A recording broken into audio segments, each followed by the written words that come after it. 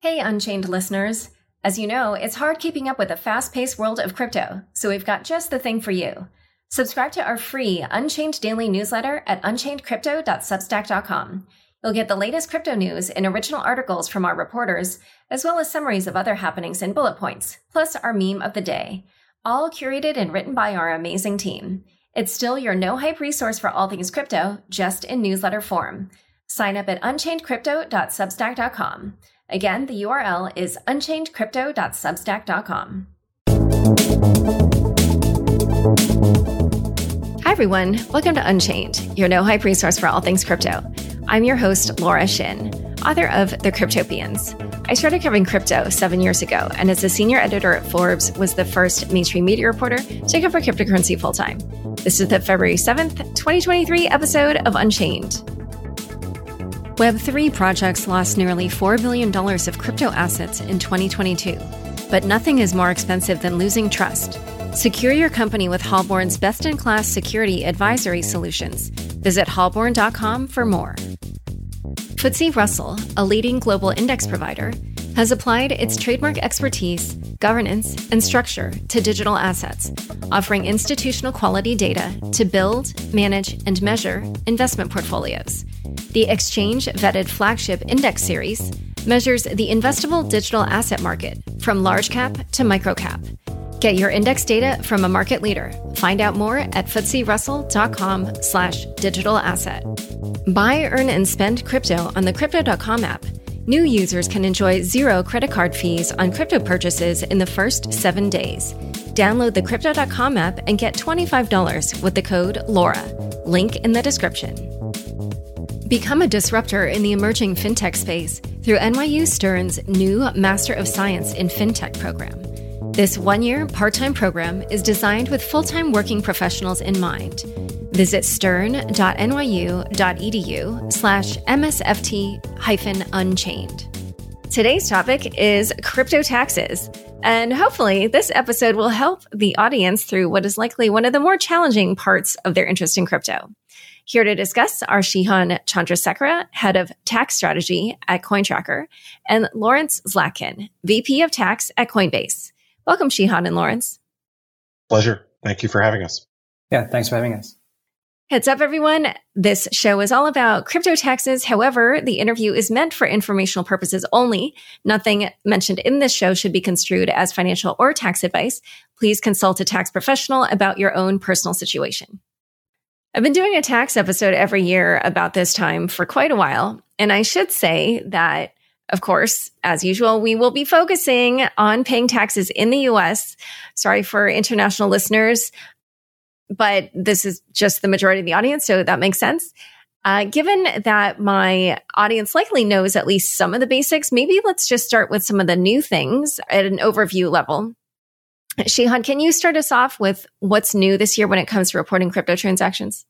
Yeah, sure. So 2022 was a tough year for the industry. Now we are in the tax season. There are some minor updates that you need to think about when filing your taxes. First of all, that infamous crypto question has been updated by the IRS. We first saw that appearing on the 2019 tax return. It went into 2020, 2021. And now we're seeing a much more expanded version of the 2022 tax form. So make sure you answer that question correctly. And what is that question now? The 2022 question is, at any time during 2022, did you receive, sell, exchange, gift, or otherwise dispose of a digital asset? So the major update for 2022 is that in the previous years, the question was referring to virtual currencies. In 2020, they have changed the term to capture digital assets, which is a much more broader interpretation. So therefore, clearly things like NFTs and anything that's in the blockchain that's considered a cryptographically secured asset, if you interacted with them, you will most likely have to check yes for that question. So that's one of the major updates. Other than that, there were a couple of Chief Counsel memorandums that was issued in the last couple of weeks. We can kind of go into that in details in the coming minutes. But the major update is the question has been updated. But yeah, make sure you answer that question correctly going forward. Just to add to what Shihan said, there's also, I think, I don't think there's necessarily more clarity, but there's more focus on staking and what staking represents and whether it's taxable. The service itself has added staking to the question and also put it on its website for the first time. So I would say there's probably just a renewed interest. People in this audience might have heard of the Jared case. I think Shahan referred to it last year, the question about timing of inclusion. And so that we can talk a little bit about that and how that was resolved. But I think staking itself is front and center. The ETH merge from last fall, September, I think all that has played a very important role, dynamic role in 2022. Great. Yeah, we'll dive into the details on a number of those issues later in the episode. But why don't we now just lay the groundwork for some people? Obviously, lots of meaty things to cover from 2022, including bankruptcies and ecosystem collapses. But let's just make sure people understand the general basics around how crypto is taxed in the US. As far as I understand, there's one foundational concept that people need to grasp, which is capital gains tax. Lawrence, can you describe which types of crypto transactions are taxed under this fashion and how capital gains tax works? So capital gains tax is really sort of a mechanism for taxing disposition of property, and crypto is viewed as property. That's one of the few things the government told us is way back in 2014 in a notice. So when you buy, sell, or trade or exchange crypto, whether in any particular form, tokens, Bitcoin, ETH, NFTs, you're going to trigger what we call a capital transaction, and that will generate capital gains or capital losses. Most people think of it in the form of securities. So when you buy, sell, hold, or trade stocks or bonds, when you trade those, then that triggers also capital gains or losses. The capital gain system within the U.S. stands apart from the regular system, what we call ordinary income, which is wage income. So you can also do crypto transactions. You might be paid in crypto. That's a very different concept. Still triggers income, but it doesn't necessarily trigger capital gain income. Capital gain income is taxed at a different rate. It's netted. So capital gains first have to be netted against capital losses. That's going to create an issue from what you raised earlier about the treatment of losses, which unfortunately has created more of issues in 2022 than in prior years. We can talk a little bit about that because the answer for losses is a little bit, I think, less beneficial. It could be less palatable for most people, but it's a separate mechanism of tracking, calculating. You net all that out. When you end up with net capital gain, you pay tax at a maximum rate, typically in the US of 20%. If you're an individual, you might be subject to net investment addition. There's a surplus tax, supplemental tax that's applicable. But it's less than the ordinary income rates, which are usually for at least high income individuals in the 30s. So it's a separate parallel system. And so there's another way that crypto transactions can be taxed, which is as income. What types of transactions or events would you say are taxable as income? So wages. So you might receive crypto in the form of wages. Actually, the way the government treats that is you receive wages, then you purchase crypto. So it's not quite the same way. But if you receive compensation in the form of crypto, then that's also going to trigger, you will be subject to income tax. Staking is also yield, rewards, other parts of the ecosystem that trigger what we call ordinary income. That is actually taxable as well, but it's not taxable at capital gains rates. It's taxable as ordinary income. And that's taxable at a higher rate for most high net individuals. And Shihan, would you have anything to add on that? Again, just to summarize, like here, especially if you're brand new to crypto, just remember these 5 situations. And if you fall into these 5 situations, you could have a taxable event and a liability. So number 1, just cashing out crypto. Pretty self-explanatory. You had Bitcoin, you sold it and made a profit. You got to file taxes. Number 2 is crypto to crypto trades. Even though you're not necessarily realizing cash in hand, you still have to pay taxes if you're making a gain. The third situation is when you spend cryptocurrency or an NFT to buy a goods or service. That triggers a disposition event and you might have a taxable liability there. Number 4 is when you earn crypto, that also triggers a taxable event. That's what Lawrence just described. You can earn cryptocurrencies to wages, staking income, mining income, yield, interest type products, and etc. And the bucket where you could be subject to taxes would be airdrops and hard forks. Airdrops happen frequently in the industry. I'm not sure if we had any significant hard fork events last year. Maybe we can talk about Ethereum merge in the coming minutes. So if you have those 5 situations, you will likely have a tax liability, and you will also have to file additional forms to report your information to the IRS and pay the taxes. All right. And then let's quickly clarify which types of crypto activity are not taxable. Hodling, the mere purchase of crypto and holding it in your wallet. The transfer of crypto from one wallet to another wallet is another good example of things that people might do that is non-taxable. Anything that does not what I call monetize or create something different is going to be non-taxable. Soft fork. So the ETH merge, I think, is also viewed by most people as a non-taxable event because it was just essentially the change in the code, underlying code. It went from proof of work, of course, to proof of stake, but it was essentially the same token. So just the reformulation of that token itself is what we view as a non-taxable event. So those are probably the best examples, I think, of what people might be doing. And what about receiving crypto as a gift? So a gift is generally not, a gift is usually taxable on a donor. So there are limitations just in terms of how gift taxes, it's another system of tax that's apart from the income tax system. If you exceed a gift tax exemption, then that might be subject to gift tax, but that's applicable to the donor. The donee does not pay tax. It's a gift. So it's not considered income in the traditional sense. And you actually receive it with what we call a carryover basis. So you receive the same basis that the donor had in the asset beforehand. So any built-in gain associated with that is going to be taxable to you, the donee, when you dispose of that asset as well. And just in general, what behaviors would you advise crypto people to adopt when it comes to transacting to make tax time easier? To make tax time easier, I would say keep track of your assets. Keep track of basis, evaluate what you've actually purchased and sold. You can try to trigger gains or losses to net so that you end up in a better position overall within your tax if you do this before the end of the calendar year.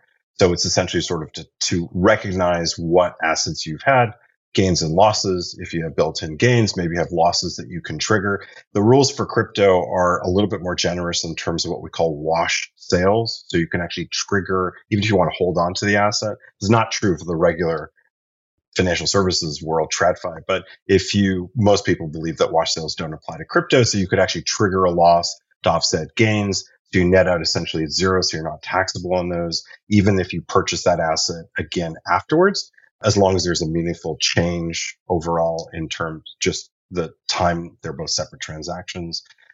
So it's really just calibrating your gains and losses so that you can effectively manage them as effectively as possible while keeping track of those assets. What was your basis? That's probably one of the hardest parts because unless you're transacting only on one exchange, and Coinbase, we'd love for you to do everything in the Coinbase ecosystem.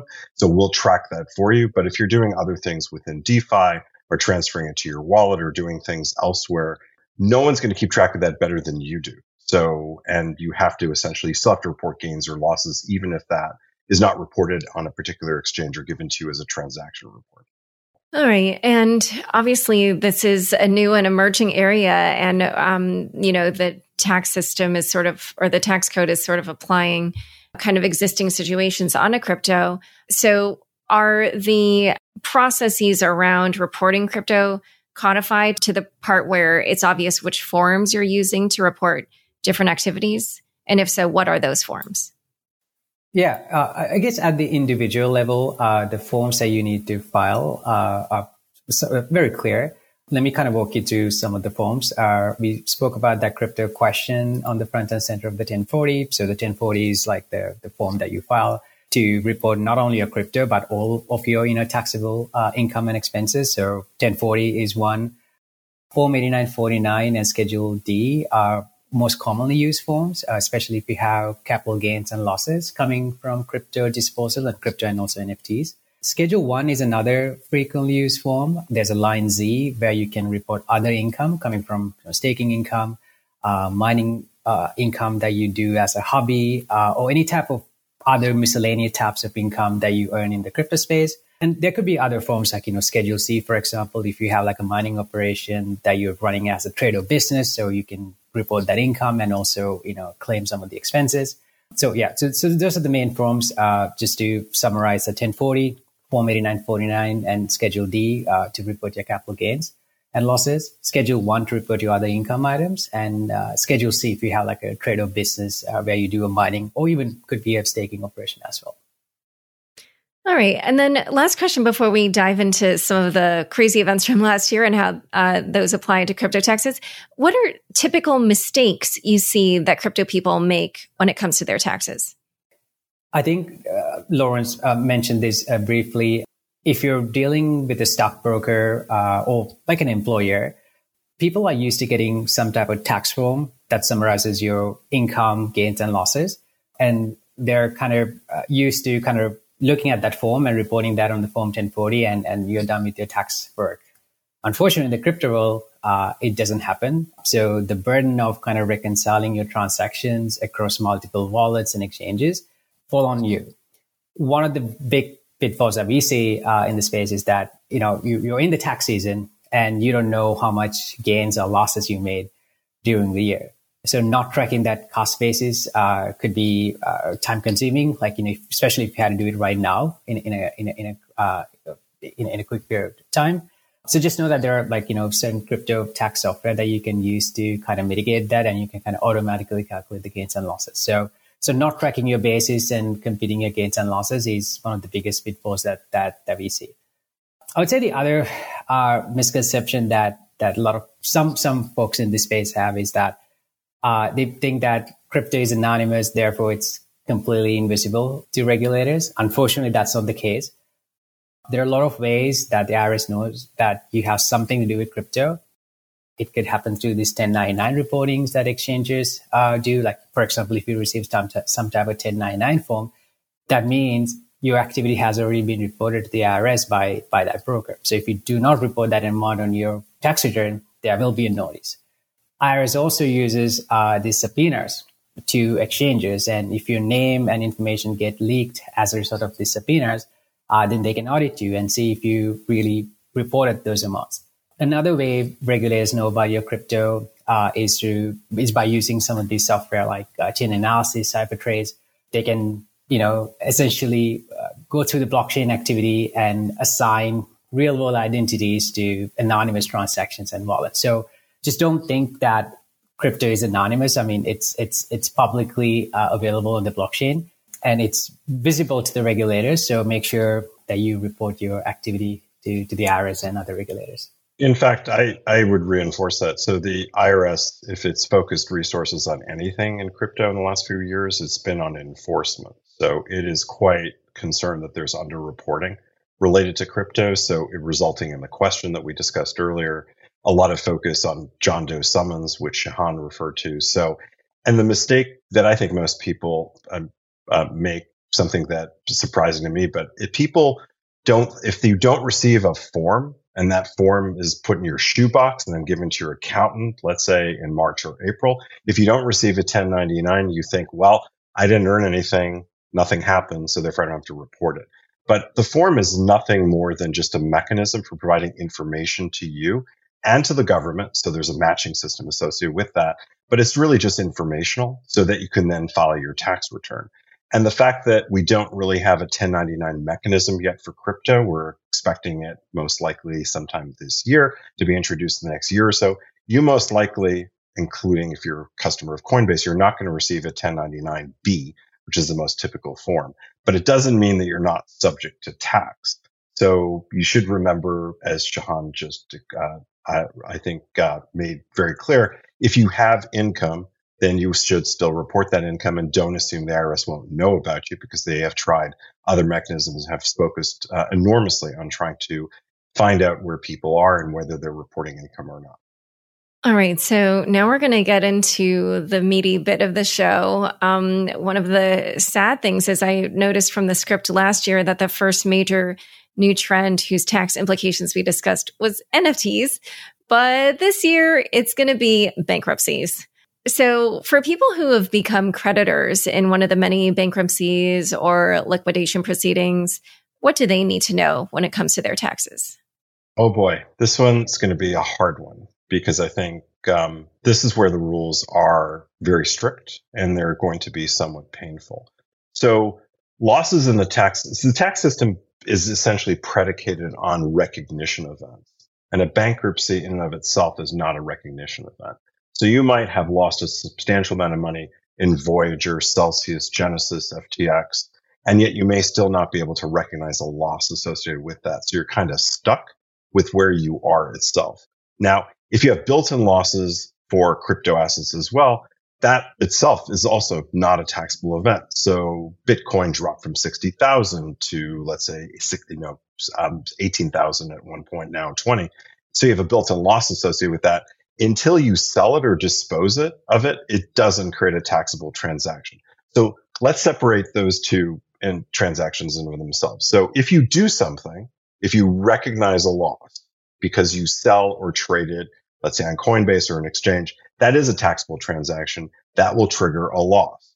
That loss, if you're an individual, is limited, unless you have capital gains, to $3,000. It can be carried forward, but it's essentially a very small number that you can then use, which is why, as we discussed earlier, one of the benefits of managing your portfolio is you might be able to balance those losses against gains because we manage losses against gains. But both of those depend on recognition events.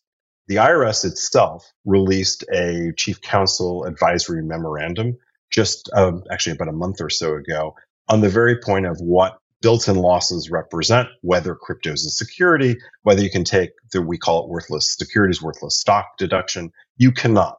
I mean, I think they've made that very clear. You can take a general capital loss if you trigger a loss, but you can't treat it as a worthless stock deduction, which is another available avenue for that may have been applicable to crypto. Now, when it comes to bankruptcy, that's not, as I said before, a recognition event. So it really creates, I think it will create a lot of anxiety for people about what to do, whether they can do anything. Now, there is a theft loss deduction that you can take. This was used in the Madoff scandal. So in the Madoff scandal, the IRS actually provided pretty beneficial and favorable guidance on how to take theft losses associated with the Ponzi scheme of Bernie Madoff. And to the extent that you think that there's been theft, for example, with FTX or another platform, you think that you've been misled, your money was absconded with, it was taken away, your assets, you gave it and thought they were custodied and then they weren't, they were used for other purposes. You might be able to benefit from a theft loss. Now, this is a little complicated because there are very strict rules of how to claim this. It has to be engaged for profit.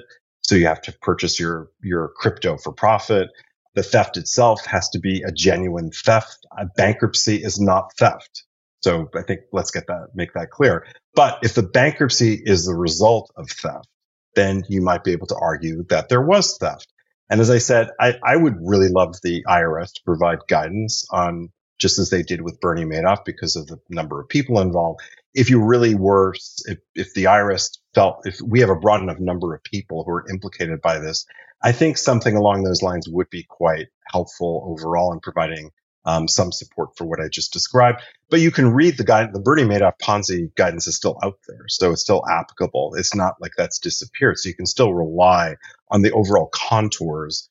And that involved when to recognize it, how to document it, how to report it. But a theft loss might be available.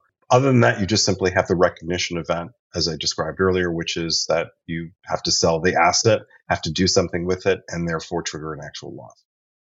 And just so I understand this part that you're saying about theft, that would mostly apply, I guess, to customers of FTX.com, which, technically was restricted from, I'm not sure exactly how to define it. It's like Americans but I'm sure there's probably Americans with like corporations elsewhere or something that participated on FTX.com.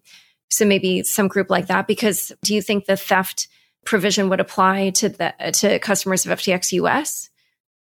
Or again, it's very fact specific. So, FTX US also is in bankruptcy. We're not entirely certain about how assets were commingled with FTX US itself. We've heard what SBF has said about whether those assets can be the liabilities can be satisfied, but I think it's relatively unclear. We might still have US participants on the FTX, the foreign exchange based in the Bahamas. So that might be applicable as well. There are other examples of misleading statements that have been made elsewhere within the crypto economy, either with, I don't want to name names, but I think, there's other examples where people would argue probably that there is misleading they've been misled. Their assets haven't been used in the way they thought they were being used. They can't withdraw them. They thought they were just making deposits.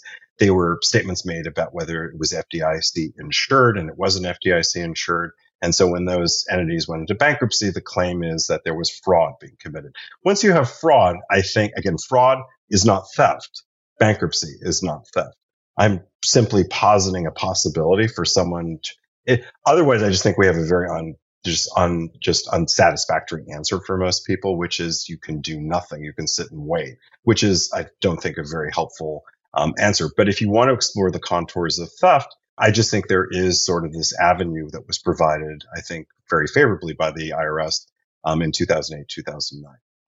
Okay, so just to spell it out for people, it sounds like you're saying potentially people might work with a tax professional to find a way to argue that situation, the Madoff guidance applies to things that occurred with Celsius or Voyager or Genesis.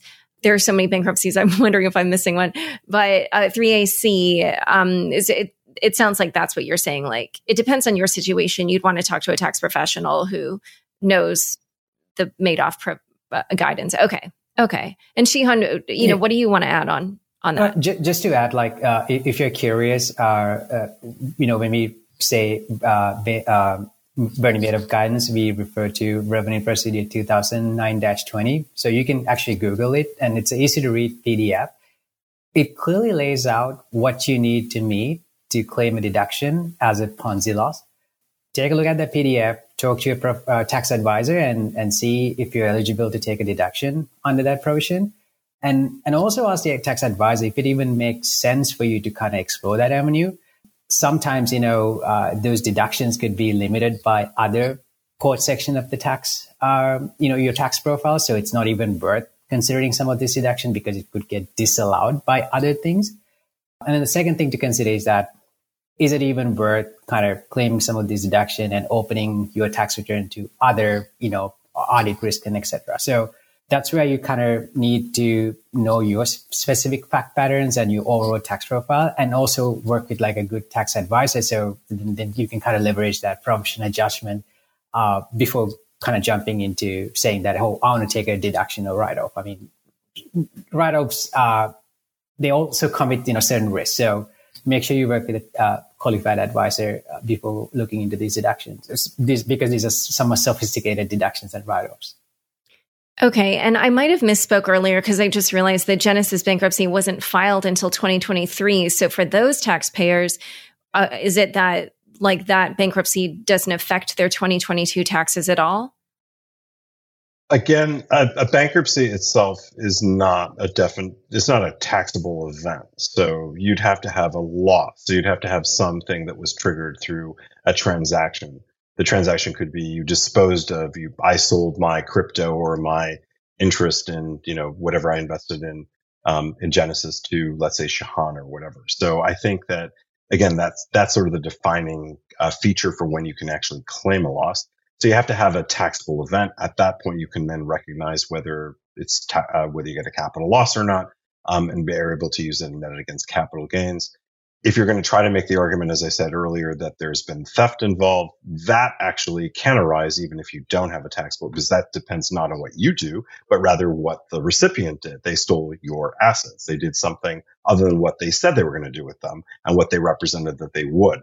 So that could happen even prior to bankruptcy. You could, if there were again, this is proof, so it's fairly complicated. You'd have to have documentation. If you had proof or some evidence that was satisfactory to the government, then you might be able to make the argument that it's theft. All right. So in a moment, we're going to talk about other kinds of losses in crypto. But first, a quick word from the sponsors who make this show possible. Become a disruptor in the emerging fintech space through NYU Stern's new Master of Science in Fintech program. This is a 1-year part-time program divided into 1 online and 6 on-site modules that take place in New York and in rotating global locations. The new program is designed for experienced working professionals who want to strengthen their fintech skills or transition to fintech leadership positions. The next application deadline for the inaugural MSFT class of 2024, beginning May 2023, is March 15th. To learn more about the program, visit stern.nyu.edu/MSFT-Unchained. FTSE Russell, a leading global index provider, recently announced the launch of its market cap digital asset index series. The newly launched FTSE Global Digital Asset Index Series, built in association with the experts at Digital Asset Research, measures the investable digital asset market from large cap to micro cap, leveraging a transparent asset and exchange vetting process. FTSE Russell has applied its trademark expertise, governance, and structure to digital assets, offering institutional quality data to build, manage, and measure investment portfolios. Get your index data from a market leader. Find out more at FTSERussell.com/digital asset. $3.8 billion of value was stolen from crypto projects last year due to compromised private keys, exit scams, flash loan exploits, and other preventable causes. Halborn offers preventative security solutions for every stage of your software development lifecycle. From smart contracts, layer 1, and DevOps audits, to advanced penetration tests, risk assessments, and incident response. With over 150 industry partners, including Animoca Brands, Solana Foundation, and Ava Labs, Halborn's best-in-class security advisory solutions ensure the safety of company assets and user trust. Visit halborn.com for more. Join over 50 million people using Crypto.com, one of the easiest places to buy, earn, and spend over 250 cryptocurrencies. New users enjoy zero credit card fees on crypto purchases in their first 7 days. With Crypto.com Earn, get industry-leading interest rates of up to 14.5% on over 30 coins, including Bitcoin. Earn up to 8.5% on stablecoins. With the Crypto.com Visa card, you can spend your crypto anywhere. Enjoy up to 5% cash back instantly, plus 100% rebates for your Netflix and Spotify subscriptions, and 0 annual fees. Download the Crypto.com app and get $25 with the code LAURA.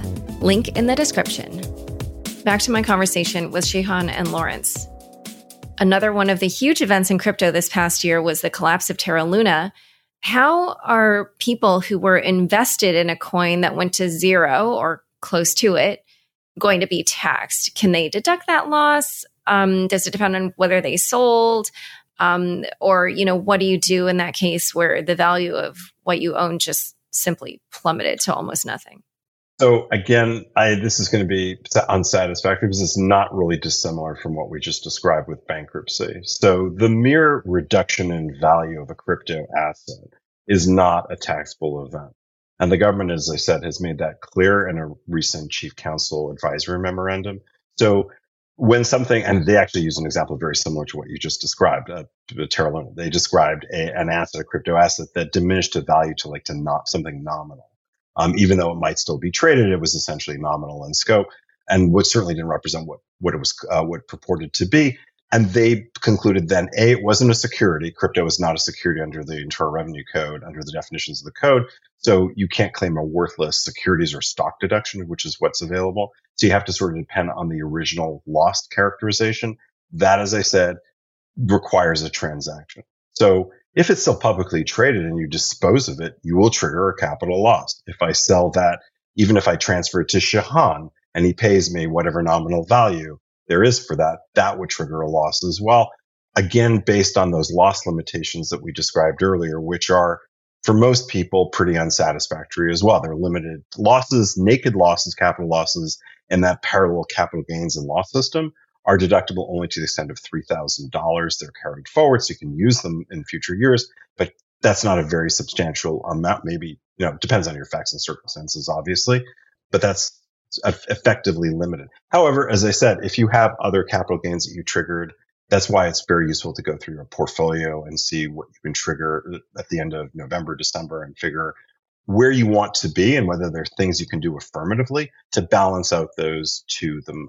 And if you triggered a capital loss, you weren't able to use it in 2020 for 2022 tax year, you can still do that for 2023 and then use it for 2023. Yeah, again, just to add more color on what Lawrence mentioned. So if you read the IRS tax code, if you want to have like a capital loss, there must be a sale or exchange of one asset with another asset. So again, you could have coins or even NFTs in your wallet that have effectively gone to zero. And you might be thinking, okay, how can I write this off? Because I don't want to do any activity. And in most cases, some of these coins don't even have any liquid markets that you can find easily. So you might be thinking, okay, I want to take this as a write-off to reduce my taxable income. Now, the memorandum that was issued by the IRS clarified that you can only take a capital loss if you have a sale or exchange. So my advice to you is that if you have coins or NFTs that have gone to near zero values, find a market or somebody, unrelated party, to dispose of that asset and get something back. It could even be like $0.0001, but that establishes that capital loss that's allowed by the IRS versus kind of going into taking the deduction as a worthless security deduction or kind of abandoning it. Again, these are somewhat sophisticated deductions.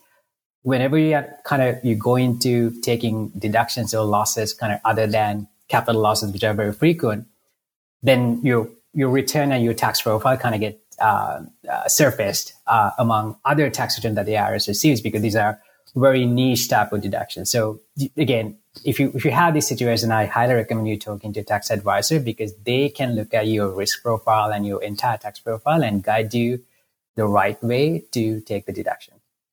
Another comment I would make is that, you really only have the capital loss mechanism and the disposition or taxable exchange that Shehan described. There is a loss provision in the code, but essentially it was eviscerated in the tax in 2017. And so there is no availability for general losses within our existing system right now. It's deferred until, although it was limited by, you could put it on miscellaneous expense. That's no longer available, at least through 2026. All right. And, because this is crypto, I also have to ask, how would someone who was the victim of a scam or rug pull, apply that to their taxes? Let's say, I'm sure you guys probably follow Zach XBT. There's a number of these rug pulls, especially with NFTs. So if people put their money into something for the promise of something that wasn't delivered, then what can they do with that on their taxes? Well, I think, again, that raises the question of whether that's theft. So the only thing you really can do is, if you feel that you've been subject to theft, you might be able to take a theft loss deduction along with the parameters that we just described. In the more probably elaborate mechanisms, there may be somewhat more sophisticated mechanisms, but scams are scams. So essentially they result in they arise from the same criminal activity, which is effectively someone has stolen your money. What do? You argue that you had a theft loss. If you had the asset for profit, you might be able to argue along the lines of the Ponzi scheme guidance that you had a theft and therefore can take a theft loss deduction, which is not only available and not treated as capital, which is beneficial. It's just more readily, once you're able to claim it, actually is a more useful deduction even than a capital loss deduction. Okay, but it sounds like obviously it would just depend on the facts of what happened. It sounds like that's not just something anybody can claim. They would have to argue for it. Is that correct? Yeah. So I think the sad part of all this is that the rules are actually pretty clear. So losses are very limited in our system of taxation in terms of their usability to offset income. And so either you have a capital loss, which depends on actually having a closed transaction, such as a sale or exchange or disposition, or you can potentially, in these more extreme cases, argue that there was theft. So there's a theft loss deduction that is, if you can make the case for it, can be very beneficial. Beyond that, you're pretty much out of luck. It's like bankruptcy, losing money. The tax system is based on income. It's not necessarily based on loss, at least for individuals. Like, if we're talking about businesses and we're talking about netting income for profits, it's a very different set of facts and different animal. But if we're talking about individuals who are just investing for profit, the system is, unless you have capital gains to offset that, you're not going to be able to use your capital losses. Unless you have a theft loss, you're not really going to have that available to you, unfortunately. Just the way the system is built. And in a similar vein, how should people handle it if they had crypto in, say, a DeFi protocol or in a cross-chain bridge that either got hacked or, as happened with Mango markets, the markets were manipulated and then drained? how would that fall? Or how would the tax code apply in that situation?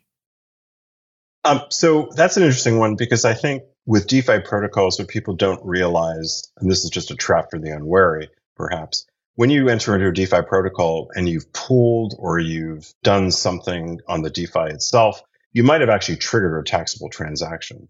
Mostly, I think in the prior world, at least prior to losses, other than the facts you just described, people probably didn't realize that they might have actually triggered gains at that point. Because I think once you commingle, you put it on a different platform, you do something else with it, you've done something that in our world is considered to be a closed disposition transaction, and that might trigger a capital loss. So at that point, you might be able to argue that the DeFi transaction itself constituted a taxable loss and therefore be able to trigger a capital loss that you can use to offset against capital gain income. So there's probably more structure than what you just described with Terra Luna, which is just this built-in loss that you can't otherwise claim.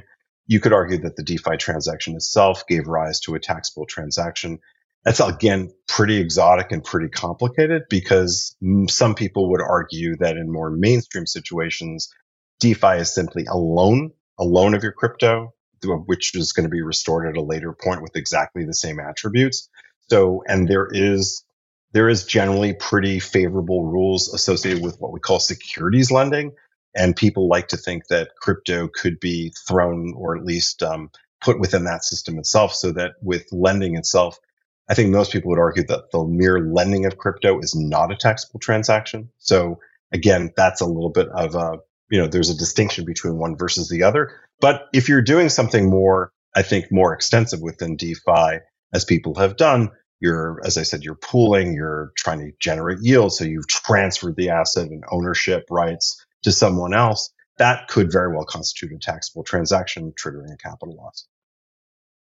All right. So a brighter spot in crypto that people will be interested in is how staking will be taxed. We've alluded to it at different points, but I want to call out one case in particular that saw a lot of discussion in 2022. And it was mentioned earlier in the show. It involved Joshua and Jessica Jarrett. And they had this case involving Tezos tokens that they had created through staking. And they fought for a certain position, which is that gains made through staking should be considered income only at the moment that those tokens are sold. And a judge actually ruled the question moot since they'd already been issued a refund. So is there any kind of broader significance for people that they can draw from this case and apply to their staking gains? I would say my own personal view. I think the IRS has pretty much told us what they think about staking. So I think you can, of course, take your own view and consult with your tax advisor. You can do what the Jarretts did. But the IRS has essentially told us that staking is taxable upon receipt when you have dominion and control over the asset itself. So if you have received staking rewards, they're basically returned to you in the form of staking rewards in your wallet. You've staked yourself, or you've validated with another validator, and you've received a component of that. That's going to be taxable upon receipt. I think I would advise people not to take the position that's not taxable. Most exchanges, including our own, we have a lot of it. We try to offer a lot of guidance in this area as well, just over the overall tax system. If you receive more than $600 on a major exchange like Coinbase, you're going to be receiving a 1099 MISC, which is essentially just a statement that tells you how much staking rewards you have. That's also reported to the government. It's matched. If you don't report it, it'll be you'll be questioned about it. They do have match. That's one of the things the government does very, very well. It matches those forms against the income that you then report. If you don't report it, they'll ask you why. Now, you may take a position that it's still not taxable. You can contest that. You can file a refund claim. You can do all the things that the Jarretts did. But in essence, I think the government views that as taxable. I don't think that's the end of the world, actually, for most people. I don't know. It depends on your prognosis or your view about the future. If you think crypto is bright, as I do, I don't know that it's necessarily terrible, because once it's taxable at the value you've received it, which presumably will be a lot less than when you actually monetize or sell it. Now, if you treat it as taxable only at that later point, that's taxable as ordinary income. Shehan described how that goes into other income. So at that point, everyone agrees there's a taxable transaction and you've received something. but that's ordinary income. If, on the other hand, you receive the reward, you report it, you then take a basis in that asset representing what that was when you received it. And then when you actually monetize it, that will be a capital transaction subject to a more favorable capital gains rate, which could be almost half of what you actually would have paid otherwise.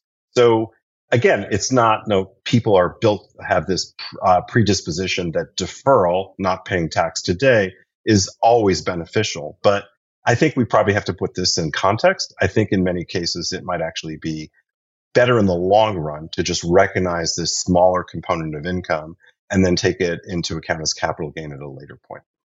Shihan, do you want to add anything on that case? Yeah, again, as Lawrence mentioned, this, recognizing income today is not the end of the world. It's a timing difference. It's a matter of when you report the income versus how much income you report over the lifetime of that asset. The other thing I want to somewhat of an update was that, again, still IRS hasn't issued any official guidance on staking. The only update that we saw this month was that they updated the digital assets page on the IRS website. Now it clearly says that staking income and mining income is subject to tax consequences. So that's kind of like the small hint that we have from the IRS when it comes to how to go about staking income. And again, as Lawrence mentioned, and also as a practitioner, I would advise anybody to kind of take the conservative position and report income at the time you receive the staking reward that establishes the cost basis. And when you later sell it, you pay capital gain taxes. All right. So what about, we kind of said the Ethereum merge, that's not a taxable event. For the earning interest portion, is there anything to mention there? Or frankly, also the ETH POW tokens that people probably received at the time and in most cases probably sold? So a lot of questions to unpack, all very good. So I think let's take ETH proof of work. In some instances, you might have been eligible to receive proof of work, but you did not receive those assets because the exchange doesn't support it. So if it's not supported on your exchange, it might just be sitting out there and you can't really use it in any fashion unless you transfer the ETH to yourself, to your digital wallet. The system is built on the notion of what we call dominion and control. So if you had a right to it, but couldn't claim it and couldn't monetize it, then you're not taxable on that upon receipt. You'd have to wait until you can actually have dominion and control over that asset. So I think just more broadly, I think most people believe that the ETH merge resulted in a non-taxable exchange with mainstream ETH. So ETH, whether you call it ETH or ETH2, whatever you call it, that ETH, which became proof of work to proof of stake, is non-taxable. The proof of work, which is, in our view, like a chain split and the creation of a new token, the IRS has told us that that is a taxable transaction. Did that actually in one of the few forms of guidance that we have in a 2019 ruling with Bitcoin Cash. So that's a taxable transaction. As I said, just like with Bitcoin Cash, if it wasn't supported on the exchange and you didn't receive it, then you're not taxable on what you don't actually own or monetize. But it will be a taxable transaction at that point. You mentioned interest. I often a little wary about when people use that term in the form of crypto, because interest is, for a tax lawyer, is basically for the forbearance of cash fiat. It's not associated with anything related to crypto. So if you own an asset that produces what we call interest, I would prefer to call it yield or rewards. It's treated as miscellaneous income. It's not really treated as interest in the traditional sense. That may mean me just a tax lawyer talking and sounds like I'm just talking gobbledygook, and so it doesn't really mean anything. It means something for most people in the system, but it's not interest per se, but it is taxable upon receipt, just like staking rewards. Yield, if you own a stable coin, you receive rewards. If you're on the Coinbase exchange and we have possibilities to earn income through Coinbase Earn, those are all taxable to you upon receipt. It'll be reported to you if you receive more than $600, but it's taxable to you nonetheless.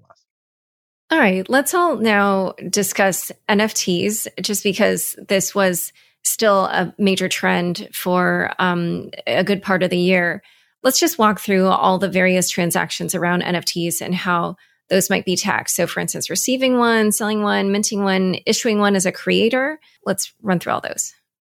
Okay, so when you talk about NFTs, I guess there are two parties. I mean, you could be an investor or you could be a creator. So let me kind of go to the investor side first. Investor side of taxes are very similar to trading cryptocurrencies or any other coin. So when you cash out an NFT, that's taxable. When you go from one NFT to another and you make a profit, that's a taxable event. I don't know any situations where you can spend an NFT and get a good or service, but if that's the case, that is taxable because you're disposing of an asset and that could create like a gain. If you earn like royalties as an investor through subsequent sales, that's taxable. You typically had recognized the royalty income at the time you receive it, and you pay taxes on that. So that's the investor side. Again, very similar to trading coins. Now for the creator, it depends. It depends on how you have set up the business, if you have a trader business or etc. But generally, when you sell your NFT to somebody else, that triggers order income for the creator. If you're in the business of selling NFTs, and again, you sell it, you recognize income, and if you run your NFT creator business as a trader business, you can also offset related expenses against the NFT income. So that might involve your subscription to software that you use to create the NFTs. Could even be gas fees and etc. That's anything that's essential to running that NFT business could be a business expense, which you can use to offset that NFT income. You might also be subject to what's called self-employment taxes. Again, if you're doing this as an active trader business, there's something to keep in mind. And also make sure you pay your quarterly taxes if you run this as a business, because IRS kind of assess taxes at a high level for income that you make in each quarter. So if you were to wait until the tax day, you might have to pay extra penalties because you didn't pay the taxes that were due at the end of every quarter. So something to keep in mind. I think most people associate today NFTs with art objects like Bored Ape Yacht Club and collectibles. And that's, I think, Shihan highlighted that may not always be the case. It's a broad term. I just had a discussion about this with the Europeans in the context of VAT and indirect taxes. So an NFT could ultimately become a security or a bond on the blockchain that essentially is part of your portfolio with Goldman Sachs, for example. So it's essentially a non-fungible asset. In the context that Shihan just described, which is like the one that we think about, the Sotheby's painting or the Sotheby's NFT that sold for like $5 million, that might be treated as a collectible. A collectible is subject to a different tax rate when it's sold. It's subject to a 28% tax rate. The legacy of I think when the capital gains taxes were reduced in 1998 or so. So it's just taxed at a different rate. It's still treated as capital in nature, as Shihan described. You can dispose of it. That's the collectible component. But more broadly, it might be lots of other things. It might be, as we know, like I just think this has such enormous potential. It's going to be one of the great use cases for crypto going forward. You might have an NFT in the form of, I have the right to use a hotel room during the Super Bowl. And so I can then enter it into the marketplace, exchange it in a decentralized fashion as opposed to going through an established centralized marketplace. That itself can trigger gain or loss, right? So it might trigger other types of, and that's not necessarily a collectible, but subject to a different tax rate overall. So it depends on the form itself, but the way most people think about it, just to be clear about how collectibles are treated, if you have collectible gain, that's subject to a tax rate of 28%. Last year, another big topic was the uncertainty around how the infrastructure bill would affect crypto taxes. And yes, that is a discussion from 2021 that I think is still reverberating to today. So has any of that been resolved? And if so, what are the changes? What do people need to know about how this affects their taxes? The simple answer is no. Nothing has changed. So we actually know now that the regulations that were promised that will introduce this 1099 reporting mechanism that I think Shihan referred to, supposed to produce something called a 1099 DA for digital asset. That's pending in front of, so it's left the Treasury Department and it's gone to what we call the OIRA. That's a regulatory oversight body within the Office of Management and Budget. They have a time frame that they can, their perspective is what is the impact on the overall economy, efficiencies as part of the Paperwork Reduction Act. So it's in front of them, meaning that the regs are really imminent. And that we got an announcement. So the effective date of the statute actually is to start tracking basis beginning on January 1st. So for an exchange like Coinbase, I think where we clearly agree that we are a broker within the definition of those rules. So we would have prepared for that and been expected to start tracking basis for our customers. That's not an easy thing to do. You have to build systems. And that's a fairly complicated mechanism. So we worried about what this ultimately meant with the effective date, but the IRS actually did announce right around Christmas time that once the regs are issued, they would become those rules would become effective only when they're finalized, which we're expecting to be sometime. Let's assume in the fast-paced world of government that occurs sometime in 2023. Probably won't require us to track basis until 2024 at the earliest, and I think even that's pretty ambitious overall based on what we're talking about, because we're already in February and it takes, we would argue a year to build systems to be able to do all that. I don't want to bore everyone, but when broker reporting was introduced in 1099B, it took years, really, even though there were fairly accelerated effective dates, it took years for the industry to prepare for that and the IRS to build systems to even take that information in. Because remember, it's not just what we build, it's we have to send this to someone and they have to be able to use it in a constructive, intelligent way. So that does take time. So the short answer, short and sweet, nothing happened of any note in 2022, but we're expecting things to happen in 2023. I think what will be even more interesting in 2023 is not the broker reporting mechanisms that apply to Coinbase. I actually view that as fairly uninteresting. We're building systems to accommodate that. We understand that. I don't think that's particularly interesting in and of itself. It's the broader ramifications on DeFi, on NFTs, whether they're going to be included, not what I would view as sort of the non-financial components, and also the broader decentralized components where there is no centralized exchange and there's not a built-in mechanism for anyone to point to who can track these assets. The IRS has been, I think, quite reluctant to essentially exclude those parameters from the reporting mechanism. But we don't typically have reporting, like to say NFTs, for example, they're non-fungible assets. They're typically non-financial in nature. We don't typically report retail transactions to the government. We can talk a little bit about cash transactions, and there's a mechanism for that if you've over $10,000. But broadly speaking, if you're buying and selling an NFT, a collectible, there's no reporting mechanism associated with that. So to introduce it here is another expansion of the state and about reporting and about privacy. And DeFi is another area. So I don't even know how that's enforceable in the current world. I spend a lot of time on this issue because I think it's an important one of what we're going to do. The full power of blockchain and DeFi is really where we think we're going. Once that happens, the built-in systems of centralized reporting don't readily apply and can't be grafted onto that.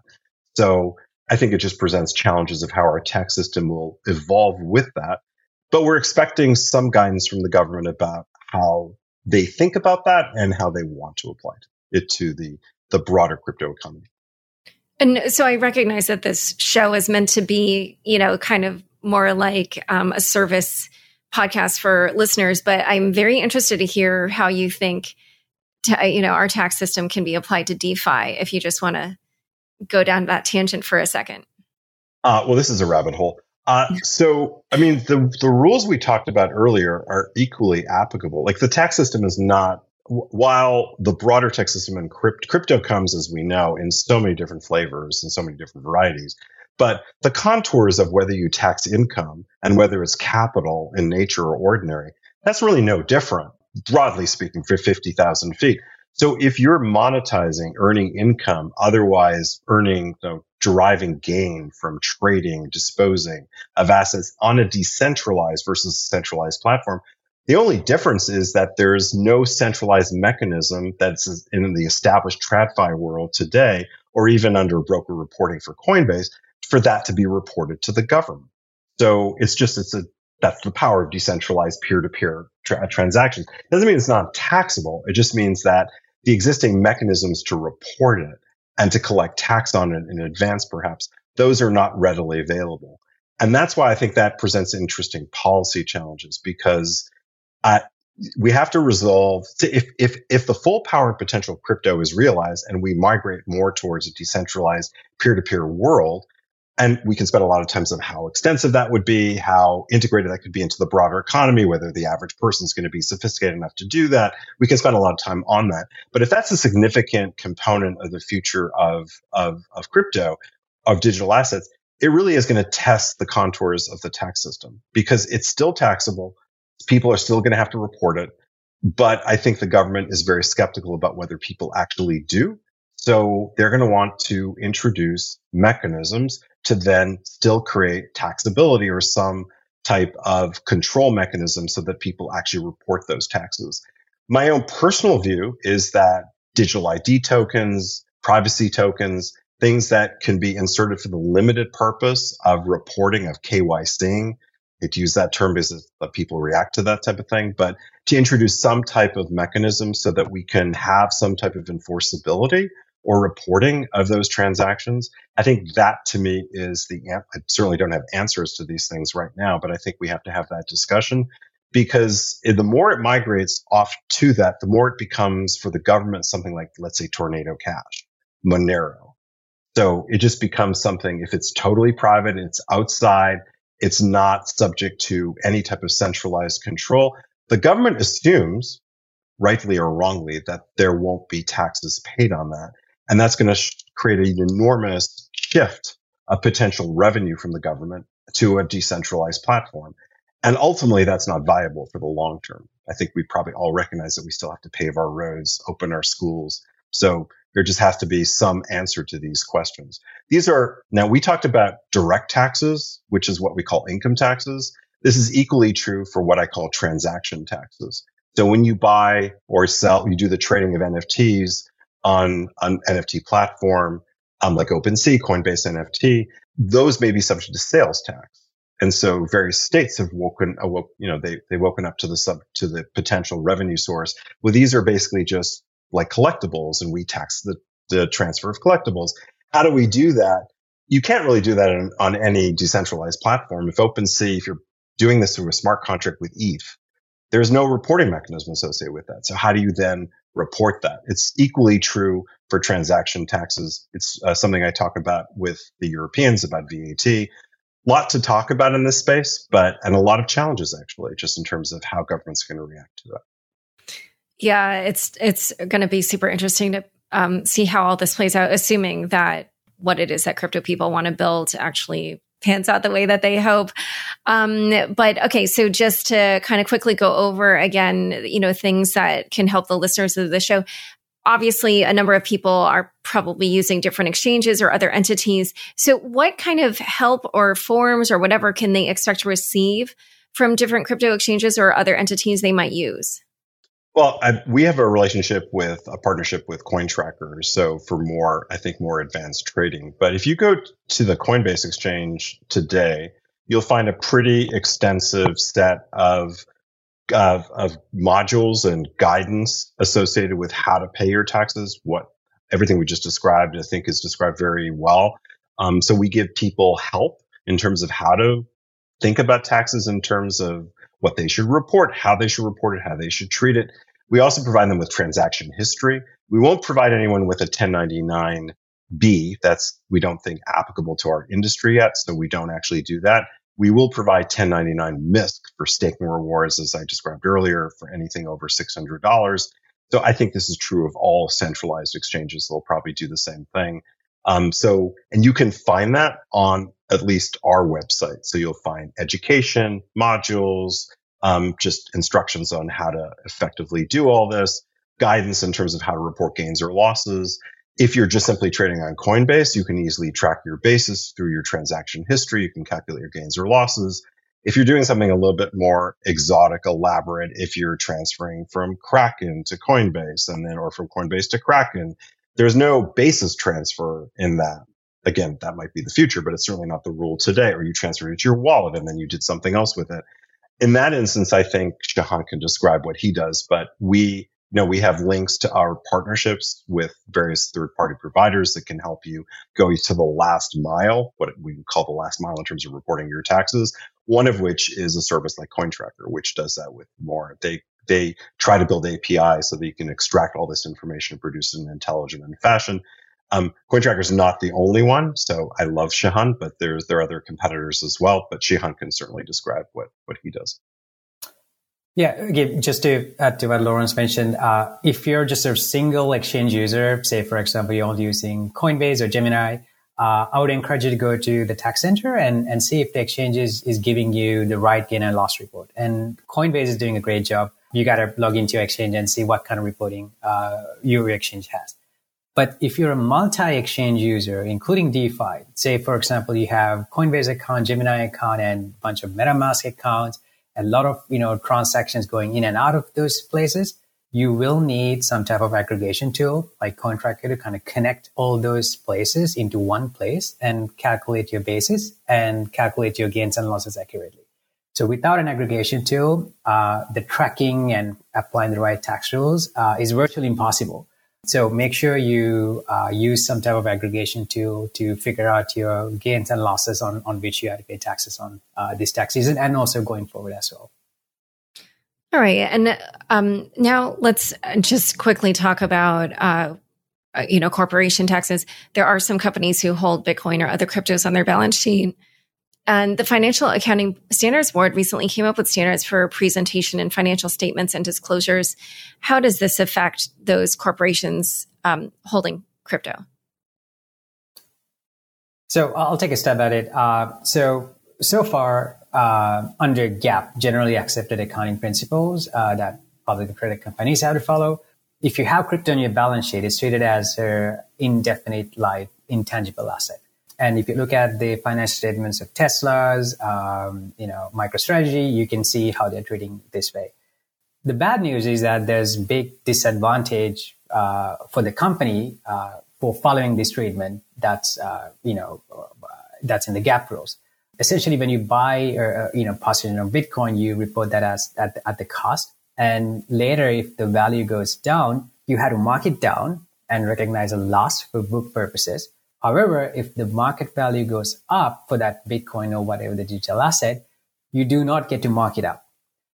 So in 2022, we saw like a lot of, companies, Tesla, MicroStrategy, they were booking like this massive amount of book losses because the market kind of went down and they were never able to kind of mark it up for book purposes.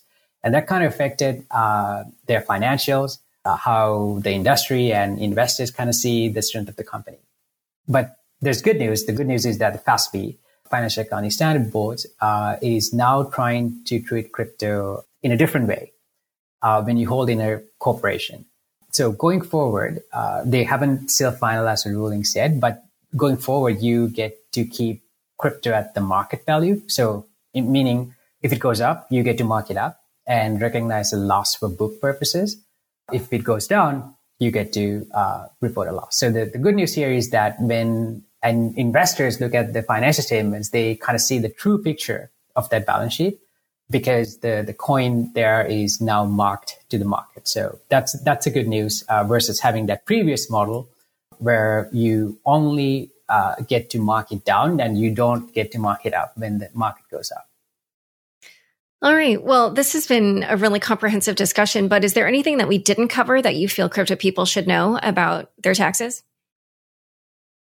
I would say just don't make, I think we did cover this, but don't make the mistake that just because you didn't receive a report or information from someone that if you have income that you derive from crypto on DeFi or elsewhere, that you don't have to report that, because you actually do.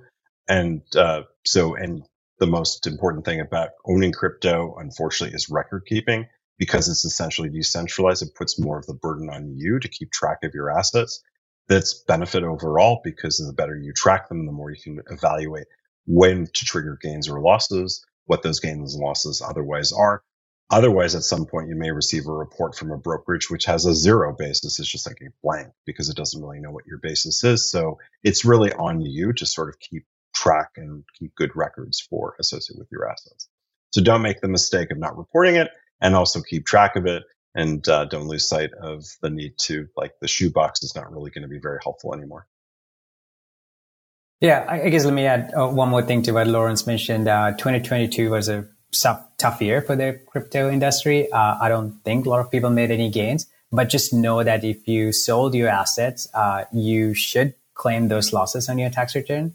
We've discussed the limitations. I mean, in any given year, if you don't have any other capital gains, you can only get to claim $3,000 worth of capital losses. But say that for some reason you have $100,000 worth of capital losses. So in this year, you get to claim $3,000, but that entire remaining $97,000, you get to carry it forward indefinitely to future years.